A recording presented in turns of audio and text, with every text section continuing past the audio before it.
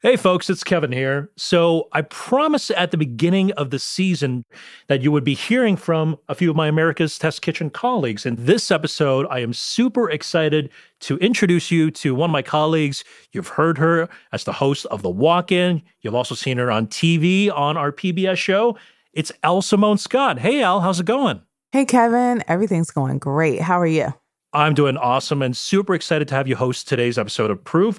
And I hear you've been working on a story that's particularly near and dear to your heart. Yeah, I've been having this great conversation with reporter Sheila V. Kumar.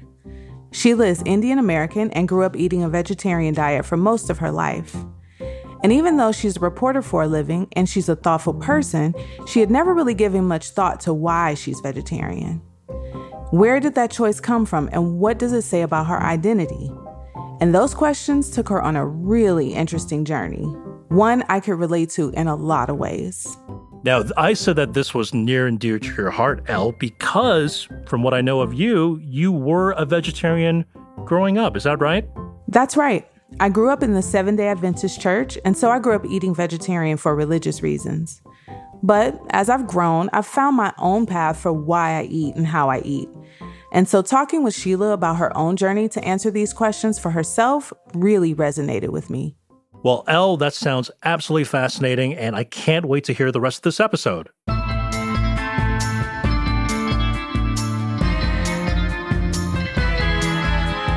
From America's Test Kitchen, I'm Elle Simone Scott, and this is Proof.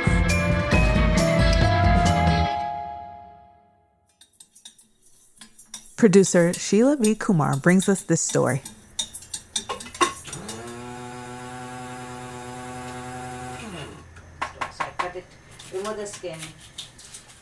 I've been a vegetarian my entire life, and I have never really wanted to try meat. Vegetarianism is pretty common these days, so I'm rarely asked why I'm vegetarian. When I am, I have a fairly easy explanation. I was raised that way. If they question any further, I have another easy answer. I'm vegetarian for religious reasons. I grew up in a town called Belagavi in a southern state of India called Karnataka. That's my mom, Shashi. I have been a vegetarian all my life. That has been the culture in our home. None of us ate any meat, neither my parents nor my grandparents as far as I know, so we've always been vegetarians. My mom emigrated to the United States in 1985, and I was born 3 years later. She raised my sister and I on a diet of South Indian food. Growing up, we only occasionally ate what you might call American food at home. Pasta and scrambled eggs were the only non-Indian foods I remember my mom making. So, 7 days a week, our Corral dinner plates were filled with rice, homemade yogurt, chapatis, and vegetable side dishes that we called palyas. One food we ate a lot were dosas, but because they're kind of labor-intensive, we only really ate them on weekends. Traditionally, dosas are vegetarian, and they're often served with potato palya, coconut chutneys, and a lentil and vegetable stew that we called sambar. Whenever I visit my parents to this day, it's still the one thing I ask my mom to make. If you're not familiar, dosas are a South Indian specialty that's made from a batter of rice, dals, and fenugreek seeds. Lots of menus describe them as a savory crepe or a thin pancake. And sure, I guess they're flat and circular and cooked on a hot, flat pan, but the similarities end there. We soak a couple of different things overnight, and those items are rice, parboiled rice, some beaten rice, urad dal, along with some methi seeds. We soak this overnight or for several hours, and then we grind it. I've always associated dosas with South India, and I've come to learn that this is a bit of a generalization. India is an enormous country, and every region has its own cuisine built on the produce and spice found in that local geography. But both sides of my family are from Karnataka. It's a state in southern India that's known for flavors swirling with coconuts, the tangy sour pucker of tamarind, and the caramely sweetness of jaggery. I've also always associated vegetarianism with South India, but that's actually not an accurate association to make. As it turns out, only 21% of Karnataka residents are vegetarian. There's a myth that India is largely a vegetarian nation, but really only a third of Indians are. This is according to a survey done by the Indian government a few years ago. A parallel myth is that South Indians are majority vegetarian, but people in the northern and western states are actually much more likely to restrict meat. I am not the only one making that assumption. So South Indians, it's vegetarian. It's Yes. all vegetarian. Obviously, no meat. Wait, is that our Madam Vice President, then Senator Kamala Harris and Mindy Kaling cooking together? Yeah, yes, that is. Now, Vice President Harris, she made this video while she was running for president. And she met up with the comedian Mindy Kaling, and they made dosas in Mindy's kitchen. And the Indian community really liked this clip. First of all, because dosas are not traditionally what you think of when you think of Indian food. And then secondly, I, as a child of immigrants myself, also really appreciated the shout out to the Folgers jars, because my mother also stored all of her spices and lentils in old coffee jars. I really love that, the Folgers jars being used. And I feel like we all have like a Folgers can that we use for like cooking grease. Yeah, that sounds exactly like the jars of spices. I don't even know why they had so many Folgers jars, because I've never seen my mom or my dad Drink coffee. drink it. Exactly. So, Sheila, how does being the child of an immigrant family create new groups with meaning that extend beyond the communities our parents had in the homeland? It's interesting. I mean, when my parents came over, they were the first of their families to emigrate to the United States.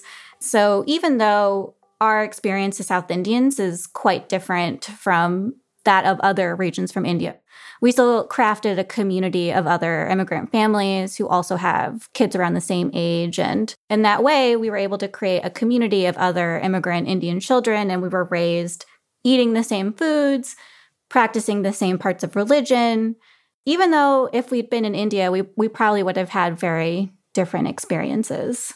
It reminds me very much of like growing up in this Seventh-day Adventist community that I grew up in my whole life, right? Planning our birthday parties together, doing lots of things as a collective, almost as a means to not like have to explain why we do the things that we do, And I think it's even the same especially with dietary rules or practices. When you're with fellow vegetarians, you don't really have to explain why you are, whether it's religious or ethical. You just don't have to explain it. And that's pretty cool. That's a really, really good point to make, because I think the fact that I was lucky enough to have this community also kind of ensured that I didn't question a lot of the choices we were making, because it just kind of was. So, the child Sheila wasn't questioning why we didn't serve meat at home, because traditionally a lot of my friends in the Indian community that I grew up with also didn't eat meat. The more I've dug into this story, the more I've had to come to terms with a lot of assumptions I've made about my own identity. I thought my family was vegetarian for religious reasons. I also thought I was vegetarian because I'm South Indian. I definitely thought my vegetarianism had nothing to do with the Indian caste system, the social hierarchy that divides Hindus into 5 categories.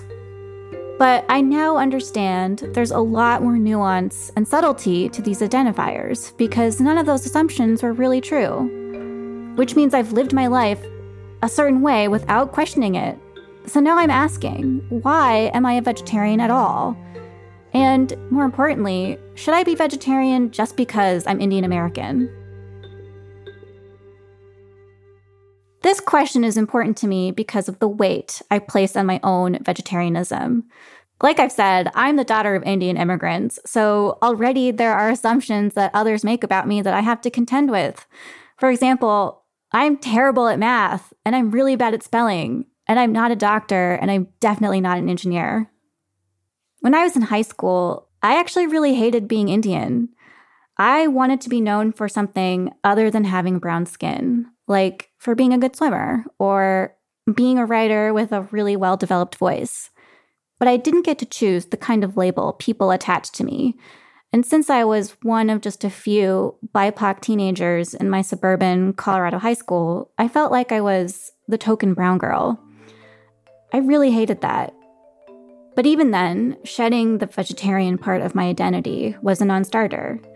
And I think that's because it was the only thing I got to really choose about being Indian American.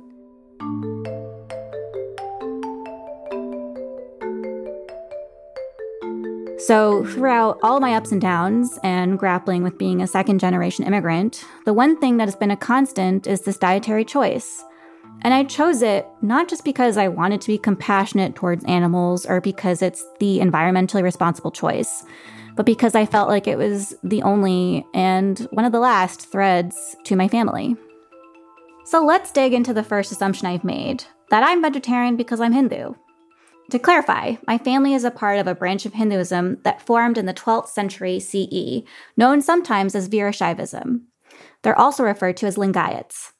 My mom says she's not sure if the teachings of this sect dictate vegetarianism. It's definitely confusing. I have found guidebooks on the website for Virashaivism that say we are vegetarian, but I found guidance on the same website saying it's a myth that all Lingayats are vegetarian. I've pressed my parents repeatedly on why we are vegetarian, and I feel like I get mixed answers about it. The one constant is that they say it's just how things are. That's just been the tradition in the family, or that's just been the tradition. I really don't know how far back it goes, where people stopped, where the generations, our families stopped eating meat. I don't know that. I mean, I've never looked into it because it just never occurred to me. We just took it for granted that we are vegetarians, just like how we take it for granted the arranged marriages that you guys can't even relate to. While I was interviewing my mom, I asked her a few times why she was saying culture or tradition and not religion, or what dictated her diet. It's tricky to parse out how these things are not that different for many Hindus, and it's not at all unusual for Hindus to say they're both Hindu and not religious. In fact, in June of this year, the Pew Research Center published a report on religious identity, nationalism, and tolerance in Indian society. After surveying nearly 30,000 adults in 17 languages, the report concluded that, for many Hindus, national identity and religion are closely connected. And, the survey found, central to that religious identity are dietary laws. Nearly 3/4 of Hindus surveyed said that a person cannot be Hindu if they eat beef, which is somewhat shocking when juxtaposed with another finding. Almost 50% of Hindus believe you can be Hindu without even believing in God. So that tells me that dietary restrictions are more closely related with Hinduism than actual belief in God. For many, Hinduism is seen as a lifestyle, a way of life, and not just a religion. I know that most Hindus aren't vegetarian, and I was wrong to think that the religious debate could be easily settled by saying my specific sect was vegetarian. But the other thing I was told about being Lingayat was that our sect had rejected the caste system when it branched off. My mom explained it like this. There was no castes. Caste was something that, was a hierarchy. Brahmins were treated as the highest level and Shudras were the lowest level. So Lingayat, being a Virashaiva, is really it's not a caste at all. It's a movement that was created to treat everybody equally. Some quick context about the Indian caste system. It's a social hierarchy that divides Hindus into 5 main categories. Caste rankings can also influence the purity of diet or occupation. At the top are Brahmins, the educated, priestly class. Dalits fall into a 5th category that's considered to be outside of the caste system, and they are often discriminated against. The term you might be familiar with is untouchable. It's a repugnant system that is confusing, outdated, and hypocritical. I've come to learn that vegetarianism and upper casteism are really, really linked, and to a point where it seems like if you're an Indian vegetarian, you're probably Brahmin, or you're trying to be Brahmin. Like you're trying to move up socially, and to do that is to extricate meat from your diet. But I also kind of get annoyed when India is called out for this system because it's not the only place with social hierarchies. The United States is just as guilty. In this country, to be able to eliminate something from your diet also is a privilege, right? Everyone doesn't have access to fresh vegetables or, things where they could convert their diet to be fully vegetarian. There are some parts of every place where if you make more money or if you live a certain elevated lifestyle, you have access to whole foods fresh produce, all these things. But if you live in a food desert, being vegetarian is not really a huge option, right? Yeah, I think that's exactly right. All of this made me want to dig into whether my vegetarianism actually is separated from caste. This question is particularly important to me because just as I've carried around some sort of self-righteousness about being a lifelong vegetarian, I've also never felt any guilt about my role in perpetuating the caste system. But even though I was told we didn't have a caste, I'm also not able to get a clear idea on what caste we might have been.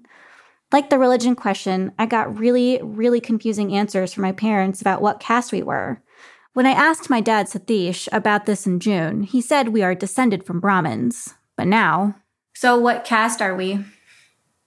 We are Veerashaivas. That's not a caste. Veerashaiva is a caste. It's a religion. We don't go by caste. We only go by religion. That's my dad, being clear as mud. Caste and religion are the same in my eyes. What? Caste and religion are the same in my eyes. How? I don't know how. I've been badgering my parents on our caste because of what's been happening in India right now. Calls for Hindu nationalism are rampant.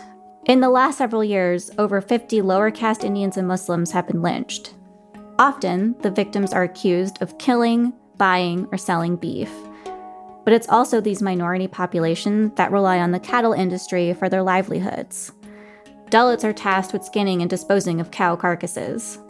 Dalits especially are the ones doing society's dirty work, so that the rest of the social pyramid can focus on purity, which is a concept important to Hindus.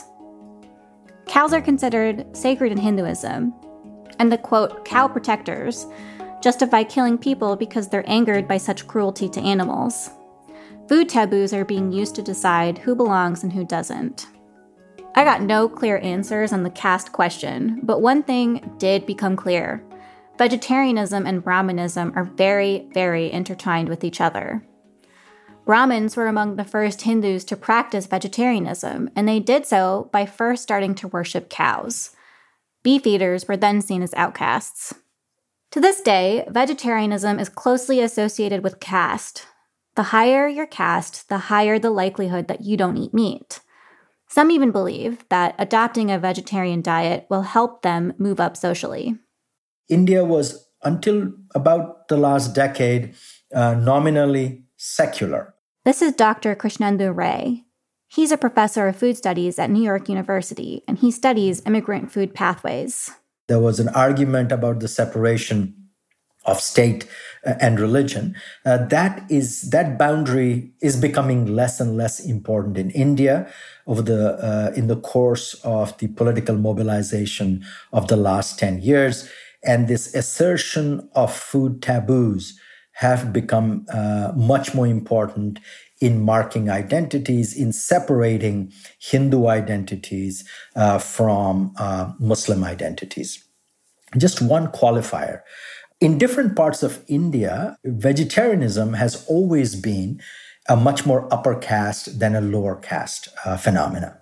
Many Indians who are vegetarian think that most Indians are vegetarian. That's not true.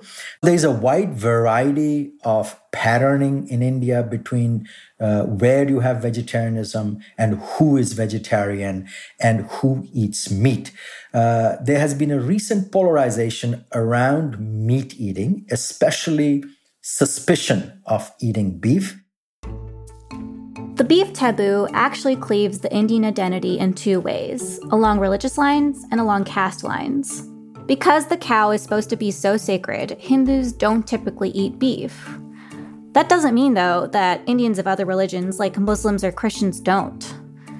The taboo has largely been seen as a dividing line between Hindus and Muslims, but it also cuts off lower caste Indians from sources of protein.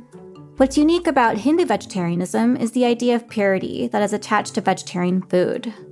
This notion of purity is also closely linked with the ideology of caste, and I would argue is not exactly born out of compassion to animals.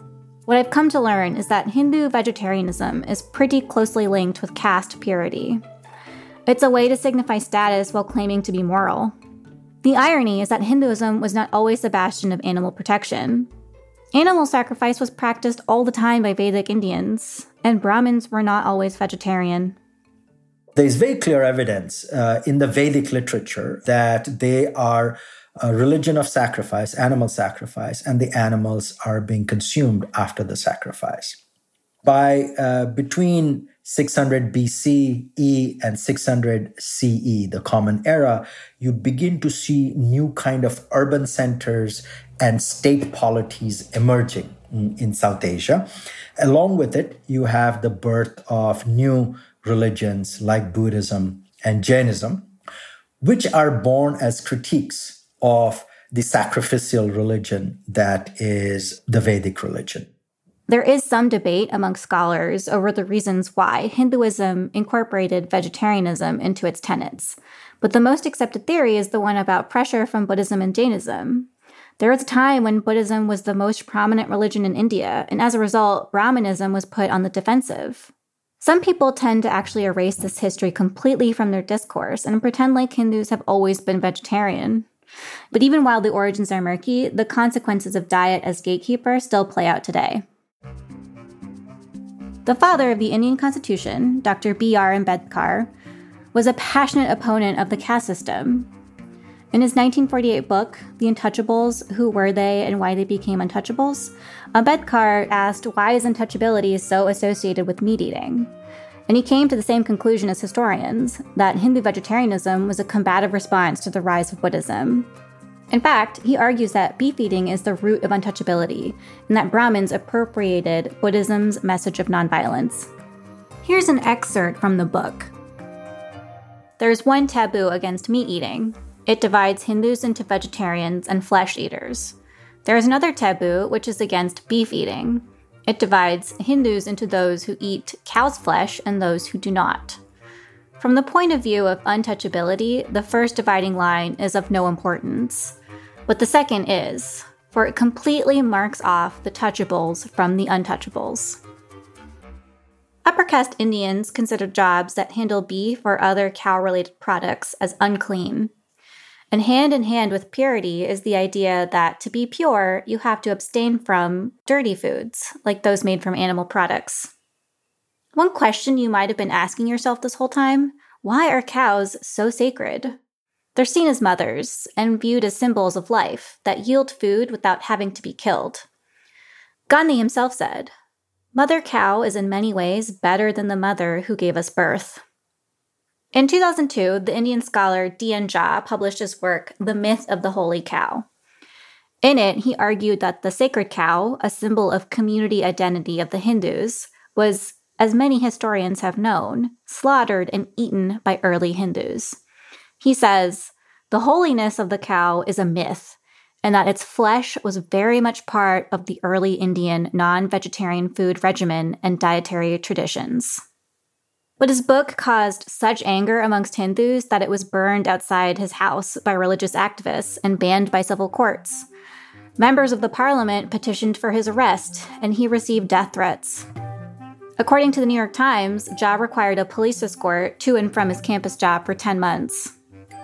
To shout out Ambedkar again, he argued that untouchability is the result of Brahmins shifting from sacrificing the cow because it was sacred to protecting the cow because it was sacred. So now we can understand Hindu vegetarianism as encapsulating two different things. One, as the root of untouchability, and two, as an appropriation of the concept of nonviolence from Buddhism. And the link between these two threads is the cow and its halo of sacredness. So the sacredness of the cow is a myth. The Vedic Hindus ate beef all the time. It was the Buddhists who objected to sacrificing cows, not just out of compassion, but because cows are useful, especially in agrarian societies. Here's Dr. Ray again.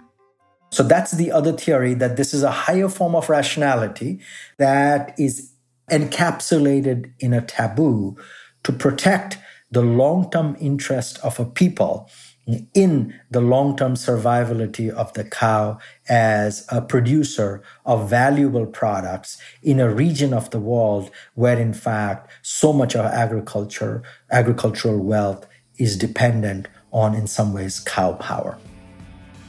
To me, this polarization of the cow is symbolic of what happens when dietary choices are made without intent. Jha didn't point out anything that historians and scholars didn't already know, and yet his life was threatened. So what happens when you shed light on an uninterrogated practice? And how does your identity, when it's so tied to that practice, cope with that interrogation? When we return, Sheila sets out to get some answers.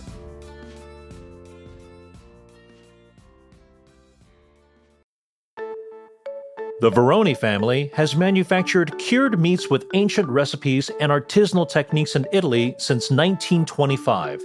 What began as a small grocery store run by 5 brothers would eventually become a global purveyor of charcuterie. So, what's their secret to success?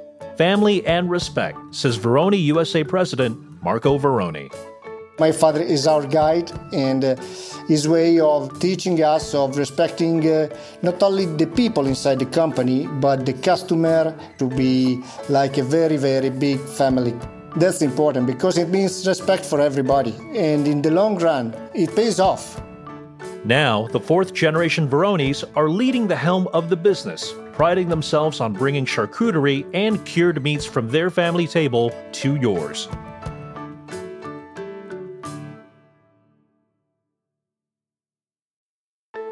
Hey, Proof listeners. If there's one thing I want you to know about me, it's that I like using tools that feel good in my hands. That's where OXO comes in.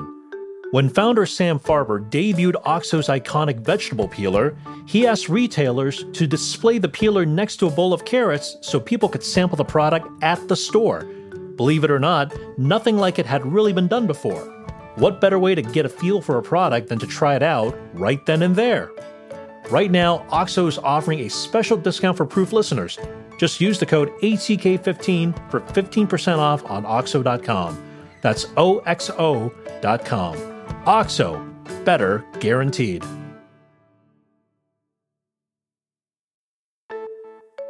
As a podcast host, full-time grad student, and dad, I gotta say, I enjoy a glass of wine or 3 to unwind. And if you're like me and appreciate a nice libation at home, Naked Wines has you covered. They make it easy to get world-class wines delivered to your home.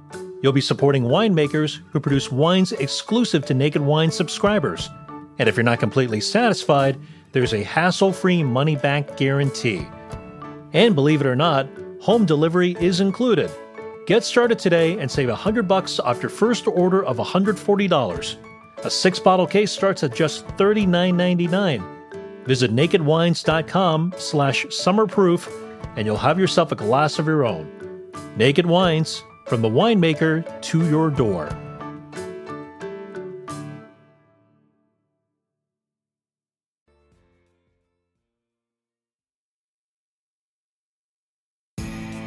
And now, back to our story.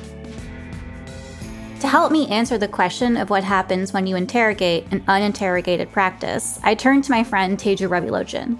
I think that food is so sewn into our day-to-day life, into our habits, into where we get happiness, into the way we think about community, into the way that we feel comfort and joy, that asking people to change their food choices is an extremely difficult thing.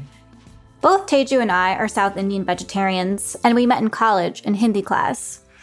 Teju, more than most people I know, puts a lot of thought into his choices. It's one of the reasons why I turned to him specifically to help me understand this problem. For example, unlike me, Teju questioned early on why his family wasn't eating meat. When I noticed that in the United States other people weren't vegetarian, and I came home and asked my parents, hey, other people are eating meat, like what's this about? Why don't we eat meat? You know, we had a really simple conversation, like where does meat come from, which I didn't really understand as a young child, and that you have to kill an animal and all of these things. And I was like, that sounds terrible. I don't want to do that. And they said, do you think it's okay to do that to other people? And would you want to do it yourself if you weren't depending on other people to butcher an animal? And so we had those kinds of conversations when I was a kid, which made it pretty clear to me that I wanted to be a vegetarian because I didn't want to hurt other animals. There's a word that Hindus use to describe this compassion that Teju is talking about: ahimsa. It's a concept that seems to be the core of Indian values. and it prohibits the harming of others, including animals. It means nonviolence. My dad referred to it as well, but before this interview, I'm not sure if I'd ever heard him talk about it. The most important word is ahimsa. Ahimsa means non-violence. So Hindus are very non-violent people. We don't kill anybody. We don't kill animals. So I practice ahimsa all my life. That's why I don't like to kill animals and eat them. Since learning this word, I found it to be somewhat confusing. It's unclear to me how ahimsa and cow worship can coexist, because the flip side of cow worship is the persecution of beef eaters. I began reporting on Indian politics a few years ago, which is how I first came to learn about cow lynchings. It's actually this disconnect that protecting an animal can cost a human life that first had me questioning why I am a vegetarian. My dad says Hindus are nonviolent, but that's just not true. Not when actual people have died because of some supposed association to beef. I also asked Dr. Ray what happens when uninterrogated food habits are questioned. What has happened over the last 20 years especially, and the last 10 years in particular, is that the state has become very interested in questions of vegetarianism because of the power of the Hindu Nationalist Party, who see themselves as vegetarian culture, as Indian, and partly they use it to basically argue that other cultures which are non-vegetarian may not be adequately Indian. Once this thing becomes an explicit political project, then argumentations develop, then polarization. One of the things I've been grappling with as I've been reporting the story is how unintentional my vegetarianism is. I mean, luckily for me, my food habits are good for the environment and good for animals, but I didn't consciously make that decision. And I've been wrestling with what it means to make dietary choices, and in my case, restrictions, without intent, especially when those choices are pretty central to my identity. Would it lead to more internal conflict, or would it lead to something else? I turned back to Teju. He said after college, he was asked by a British friend why he eats eggs when the dairy and egg industry in the United States can be so inhumane. When she made that comment, I was really thinking about it. And I started to do some research. And shortly after that, my roommates and I went on a cleanse for 11 days where we weren't eating sugar or gluten or cheese or any number of things. And the first couple of days of that cleanse were very painful. I was just constantly craving pizza, constantly craving ice cream, like all these things that I wasn't eating. I just really wanted. And then after a couple of days, those cravings kind of gently dissolved. And it left me with this like sort of freedom, like, oh, I can really choose how to eat. I don't have to be ruled by my cravings and desires right now. I can actually make an intentional choice. So the question that Robin, my friend, asked me, and that, this new freedom made me ask myself, why is it that I originally became vegetarian? And the main reason was compassion. The main reason was compassion for other living beings. And I asked myself if I was living compassionately, knowing what I know and had learned about our system of producing meat and dairy. And I realized that no, I needed to fully abstain from any of these products in order to live out that value of compassion and to live out that in a whole, full way.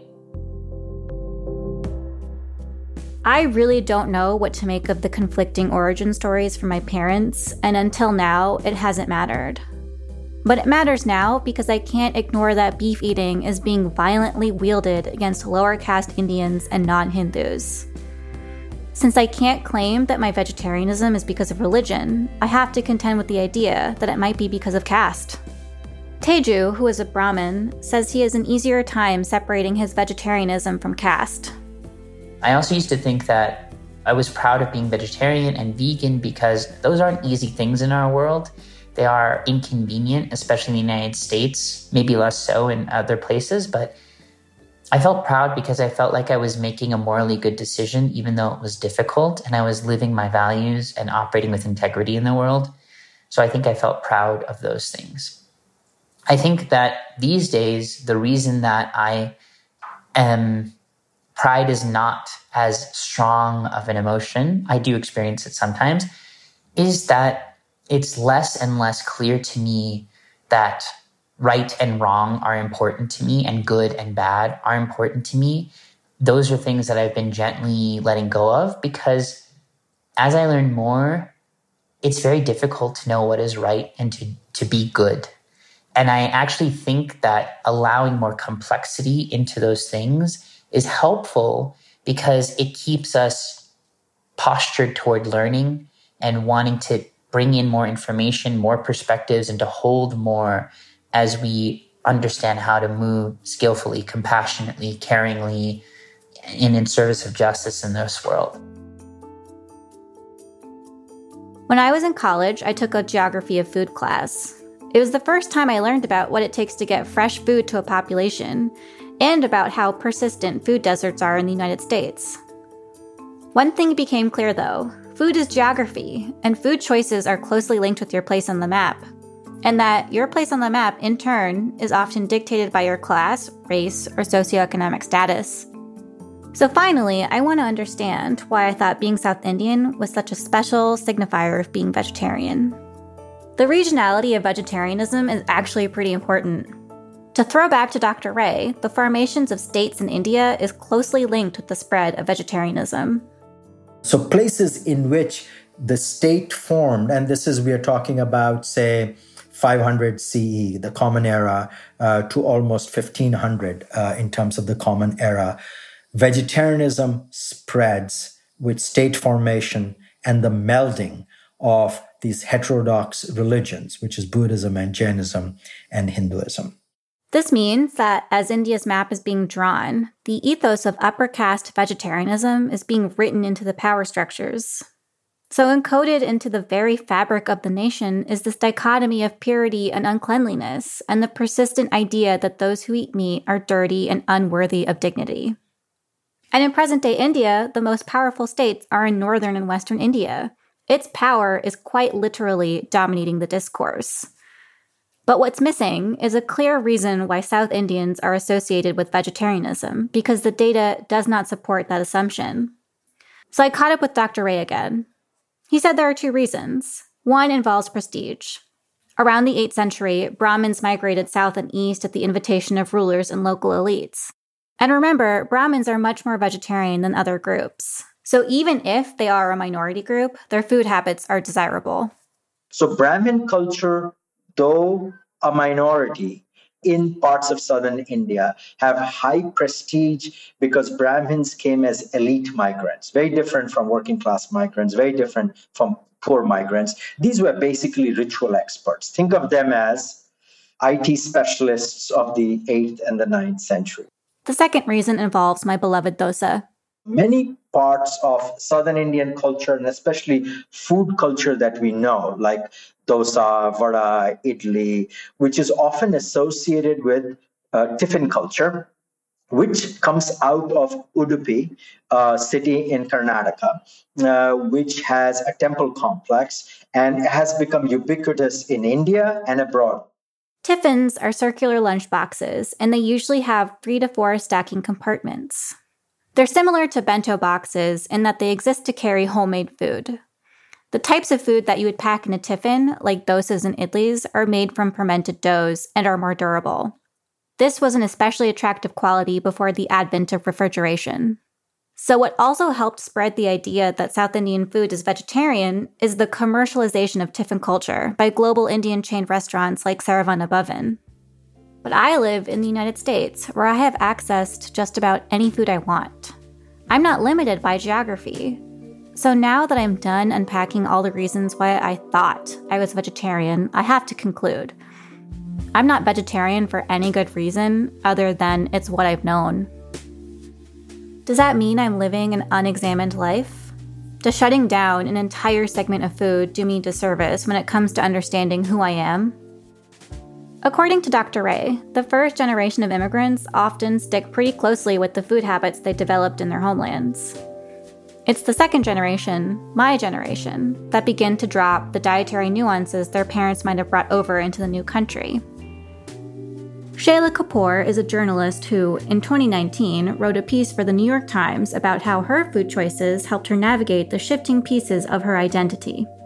I think on the surface, the story is really about, it's a kind of simple story about my dad and I, and an experience where we had family visiting from India.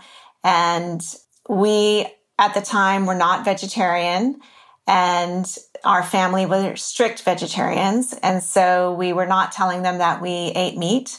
And after many weeks of entertaining and not eating meat, my dad and I snuck out to get a burger. At a deeper level, it's about culture and identity and the idea of what identity means in America and being a first-generation American. Shayla is vegetarian again, and for a reason that fits perfectly with what I've been trying to understand about my own relationship with food and identity. Her daughter took a logical reasoning class and concluded there was no reason to eat meat. So Shayla and her family also decided to stop eating meat. It's practical and demonstrated a thoughtful response to a question she had.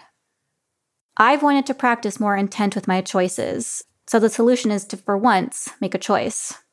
I think I've been reluctant to fully engage with the myths around my own vegetarianism because, like I said, I thought it would be somehow alienating.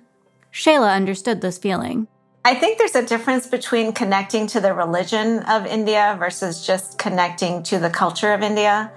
And I struggle with that a little bit too, which is, I think I often go through my mind, like, what does Indian mean? And am I Indian? Like, I still have those thoughts, am I Indian or am I just American? And I think what it is, or what it has become for me, is I take a lot of the things that I like about the culture and that I may like about the religion, and I incorporate those things into my life, but I don't incorporate all of the other things. And I think when I think about your story, I think about, would you have been vegetarian if you weren't Indian when you were born? Maybe, maybe not.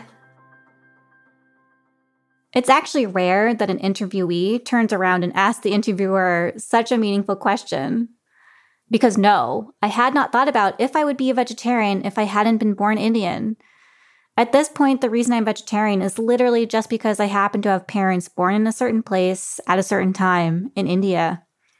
My mom hadn't considered the question either. Do you think you'd be vegetarian if you weren't Indian? I don't think so, because again, being vegetarian is a cultural thing. If I was in a different culture and that culture ate meat, yeah, I would be eating meat. I've been trying to answer these questions myself, and I've been trying to do it by actually seeing what happens when I, personally, interrogate an uninterrogated food habit tied up in my identity. So, since speaking with Teju for the story, I've been eating vegan. While reporting the story, I had to face the fact that all the reasons I built my vegetarian identity around didn't hold up to scrutiny. But if there's one thing I'm sure of, food is identity. So I'm crafting a new one that I hope reflects a new commitment to compassion and intent.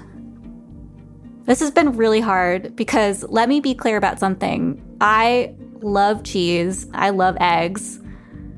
Ice cream and pizza are two literal favorite foods. But thank God those are vegan.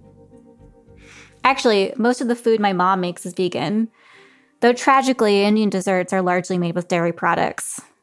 Being vegan has mostly been okay, and no doubt I spend a lot of time mourning the things I can't eat anymore, like birthday cake or grilled halloumi or ghee.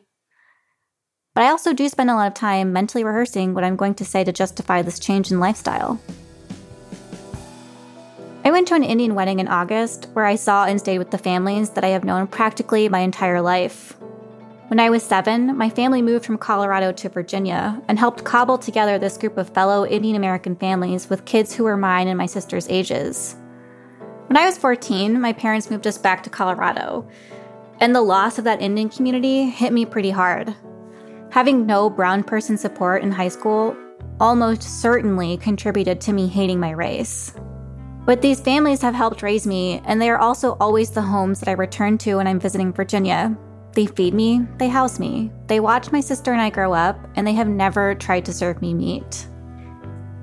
I hadn't told them I was experimenting with veganism, And yes, I certainly felt awkward about it because there was no way I was going to impose another dietary restriction on them. I did feel slightly isolated because I felt like I had a secret that might make them uncomfortable. But like I said, I wasn't going to tell my auntie that the curry she made with milk was something I wouldn't eat. But when I'm able to cook my own food or make my own choices, I'll be making a conscious decision to eat vegan. My mom said something that really resonated with me when I was interviewing her. It was a slightly off-topic anecdote. So I learned some of the basic things I learned from my mother. Like what? Sambars and the curries that go with the chapatis and things like that. But after I came to this country, because I had limited access to, in those days or in the early 80s, I had limited access to Indian stuff. I had to improvise with whatever I had. Every time I went to India, I picked up a lot of cooking books, a lot of cookbooks, and I tried to make different things with the same vegetables. So actually now, I hardly make anything that my mother did. There's just a handful of things that I make that my mother did. That story stuck with me because I too have been teaching myself how to cook Indian food from blogs and cookbooks and YouTube videos. That dosa you heard us make earlier, that was the first time we've ever really cooked together. Bloggers and recipe developers with hyphenated identities, like mine, are shaping the way I cook Indian food for myself. So instead of paneer, I might use tofu. And accidentally, just like my mom before me, I've been shaping a cuisine that fits my tastes, locations, and philosophies. Full circle, like a dosa.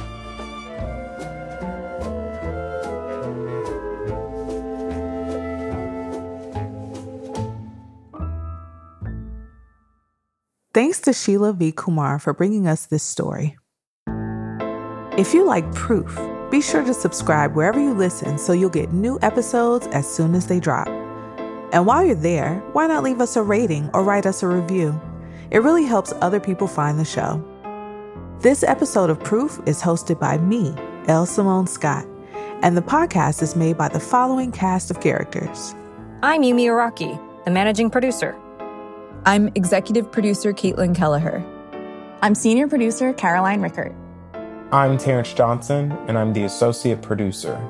I'm Bridget Lancaster, creator and the founding host and producer. Scoring, sound design, and mixing by Matt Boynton and Anya Grzesik of Ultraviolet Audio. Brian Campbell of Signal Sounds composed our theme music. Additional music by Kyle Forrester and Jordan Pearson. Jen Margolis is our director of post-production, and our line producer is Diane Knox. Fact-checking and additional research by Angela Yang. Special thanks to Sheila's aunties and uncles who patiently answered her many questions about why they are or aren't vegetarians. Jack Bishop is the Chief Creative Officer of America's Test Kitchen. And David Nussbaum is America's Test Kitchen CEO. Thanks to our sponsors for this season, OXO, Naked Wines, Veroni, and Porter Road. Proof is a production of America's Test Kitchen.